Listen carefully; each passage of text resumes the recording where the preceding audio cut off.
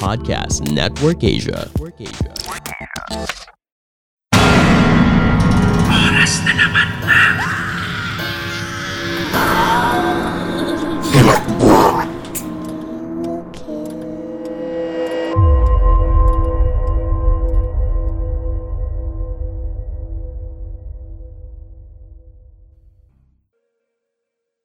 Babala, may ilang tagpo sa kwentong ito na maaaring hindi akma para sa mga batang tigapakinig o sa mga sensitibo sa mga ganitong tagpo. Mariin naming ipinapayo na laktawan ang episode na ito at mag-next story ka na lamang o kung tatangkain mong pakinggan, listen at your own risk. Ang kwentong ito ay nangyari 11 years ago at saktong 11 anyos din ako noon. Sa katunayan, inihingi ko pa po ng permiso sa aking ina kung papayagan ba niya ako na ikwento sa inyo ang sinasabing family secret namin. At dahil pumayag siya, I'll take the opportunity to put our story into text. Yun nga lang, ay wag ko daw masyadong i-detalye. Tandang-tanda ko pa yung laging sinasabi sa amin ng paulit-ulit ni Lola. May pananaw kang hindi mababali ni numan. Nasa modernong panahon ka na. Ang naiibang lahi ay lumipas na. Ngunit may angkan ka. Angkan na kailanman ay hindi mo pwedeng talikuran. Sa tuwing laging yan na nagiging litanya ni Lola sa amin noon, matapos na kaming kwentuhan ng mga kwentong kababalaghan sa tuwing matutulog ng gabi, ay kinikilabutan talaga ako. Sapagkat alam ko sa sarili ko na sa dugo ko nananalaytay ang angkan na sinasabi ni Lola.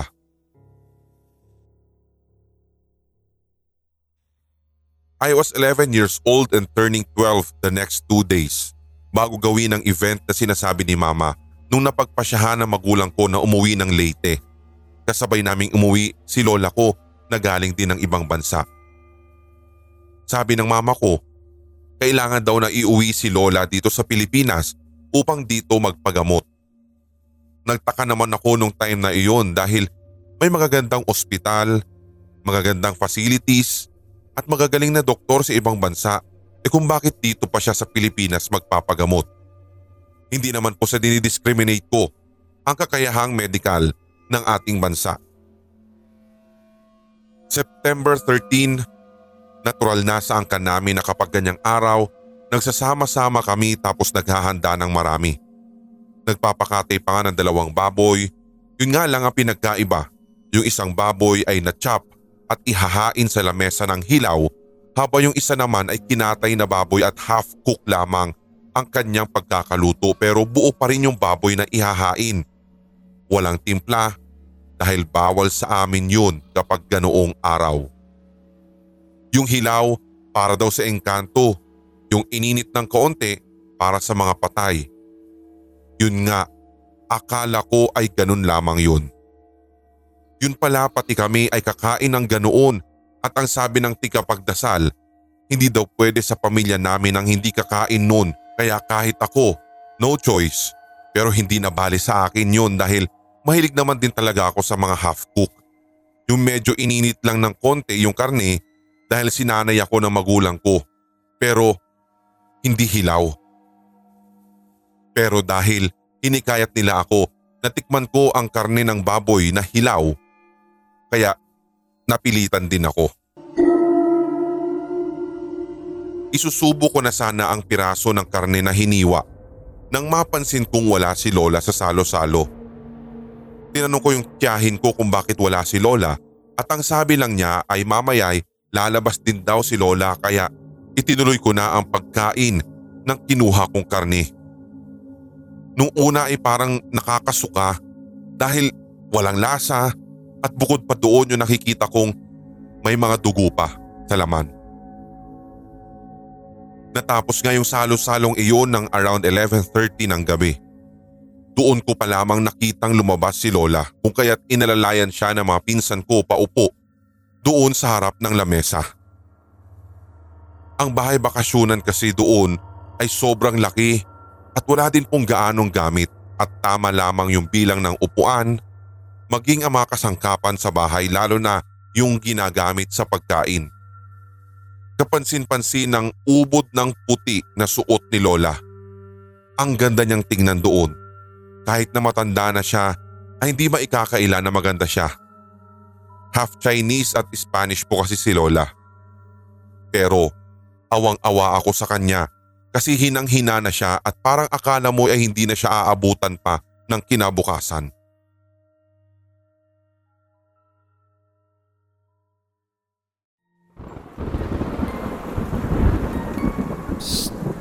Ako si Paul. At ako naman, si Rap. Come listen to our podcast called Stories Philippines Podcast. The very first Pinoy horror anthology podcast.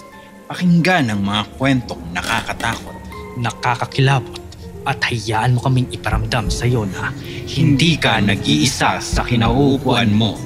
Available in all major podcast platforms powered by Podcast Network Asia.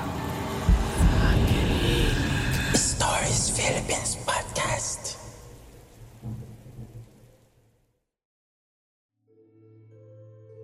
Habang busy ang lahat ng kamag-anak ko sa kwentuhan at maging sa tawanan, nakita ko na lamang na lumapit yung tigadasal sa lola ko.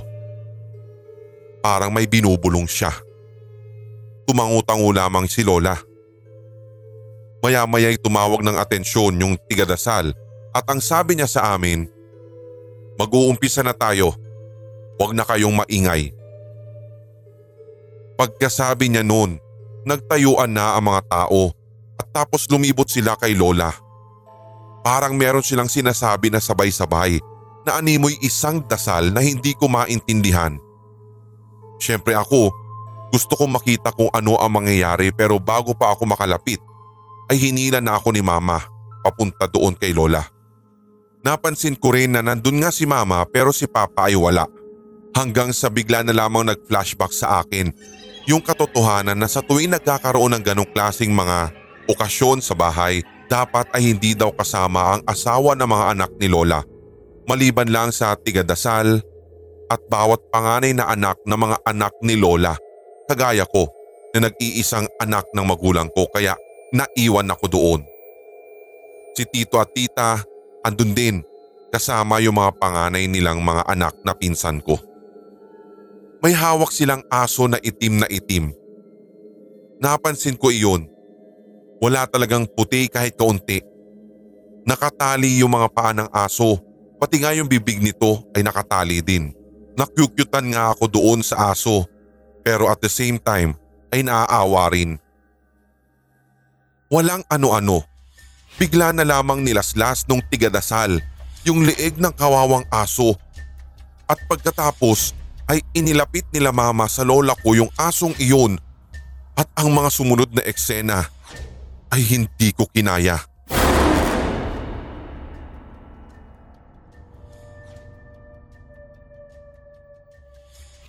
Kitang-kita ko kung paanong sinipsip ng lola ko yung dugo ng aso.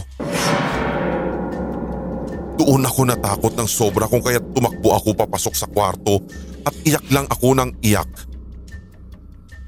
Iyakin pa po talaga ako noon pero ngayon ay hindi na.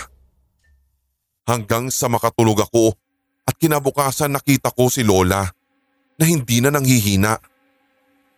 Nilapitan ako ng Lola at Mama ko.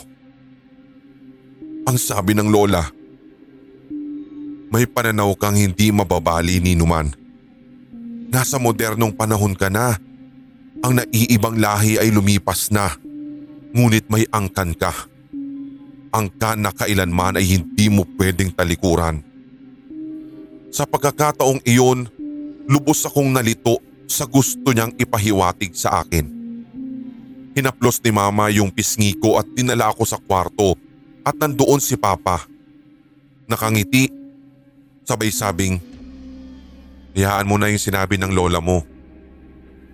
Sabi naman ni Mama, ay ikikwento niya rin sa akin ang lahat kapag naiintindihan ko na. Ngayon alam ko na kung bakit may ganoong nangyayari sa pamilya ko sa tuwing sasapit ang Setyembre. Hindi ko akalain na may ganong madilim na lihim ang pamilya ko na pilit nilang ikinukubli sa mahabang panahon. Ngunit ang lumipas ay hindi na maaaring balikan at may mga bagay na hindi na pwedeng ipagpatuloy hanggang sa kasalukuyan. Ang sinabi sa akin noon ng lola ay lumipas na at ang pananaw ko hindi mababali at magbabago. Oo, may angkan akong iba sa angkan ng ordinaryong tao. Hindi ko man pwedeng talikuran ng angkang aking kinabibilangan, ngunit pwede ko namang baguhin ang paniniwala ko at salungatin ang matagal ng pinaniniwalaan at nakasanayang gawin sa pamumuhay ng angkang pinanggalingan ko. Ika nga nila, tumatakbo ang oras. Lumilipas ang mga araw at nagbabago ang panahon, ngunit ang nakaraan ay yun na yun. Nangyari na. I have found my peace and a place where I really belong. Natutunan ko na pagkatiwalaan at sambahin ang nag-iisang Diyos. At hindi ko na po i-mention kung anong klaseng relihiyon ito. Basta, ang alam ko, isa na ito sa mga strongest religion na maaaring napakinggan mo na ang ngalan at isa na rin sa lumalagong relihiyon sa kasalukuyan. Ito yung relihiyon na kung saan ako natauhan at nagpapukaw sa kung anong totoong dapat kong paniwalaan.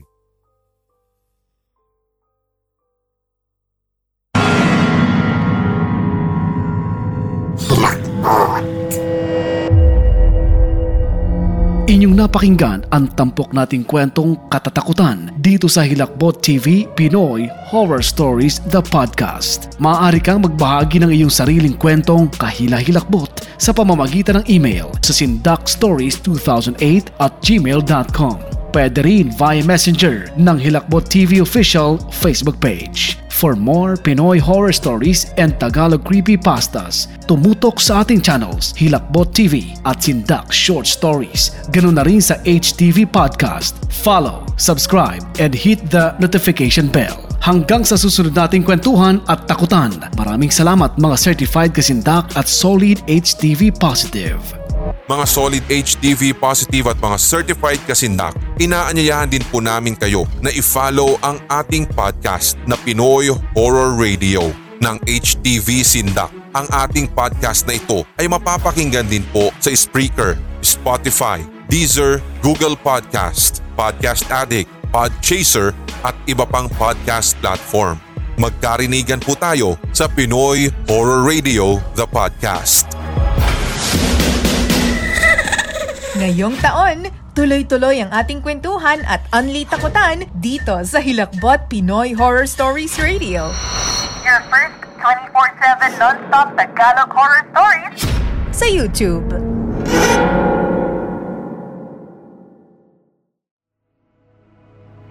This podcast episode is based on or is inspired by true events. Unless otherwise indicated, all the names, characters, businesses, places, events, and incidents in this podcast are either the product of the podcast creator's imagination or used in a fictitious manner. Any resemblance to actual persons, living or dead, or actual events is purely coincidental.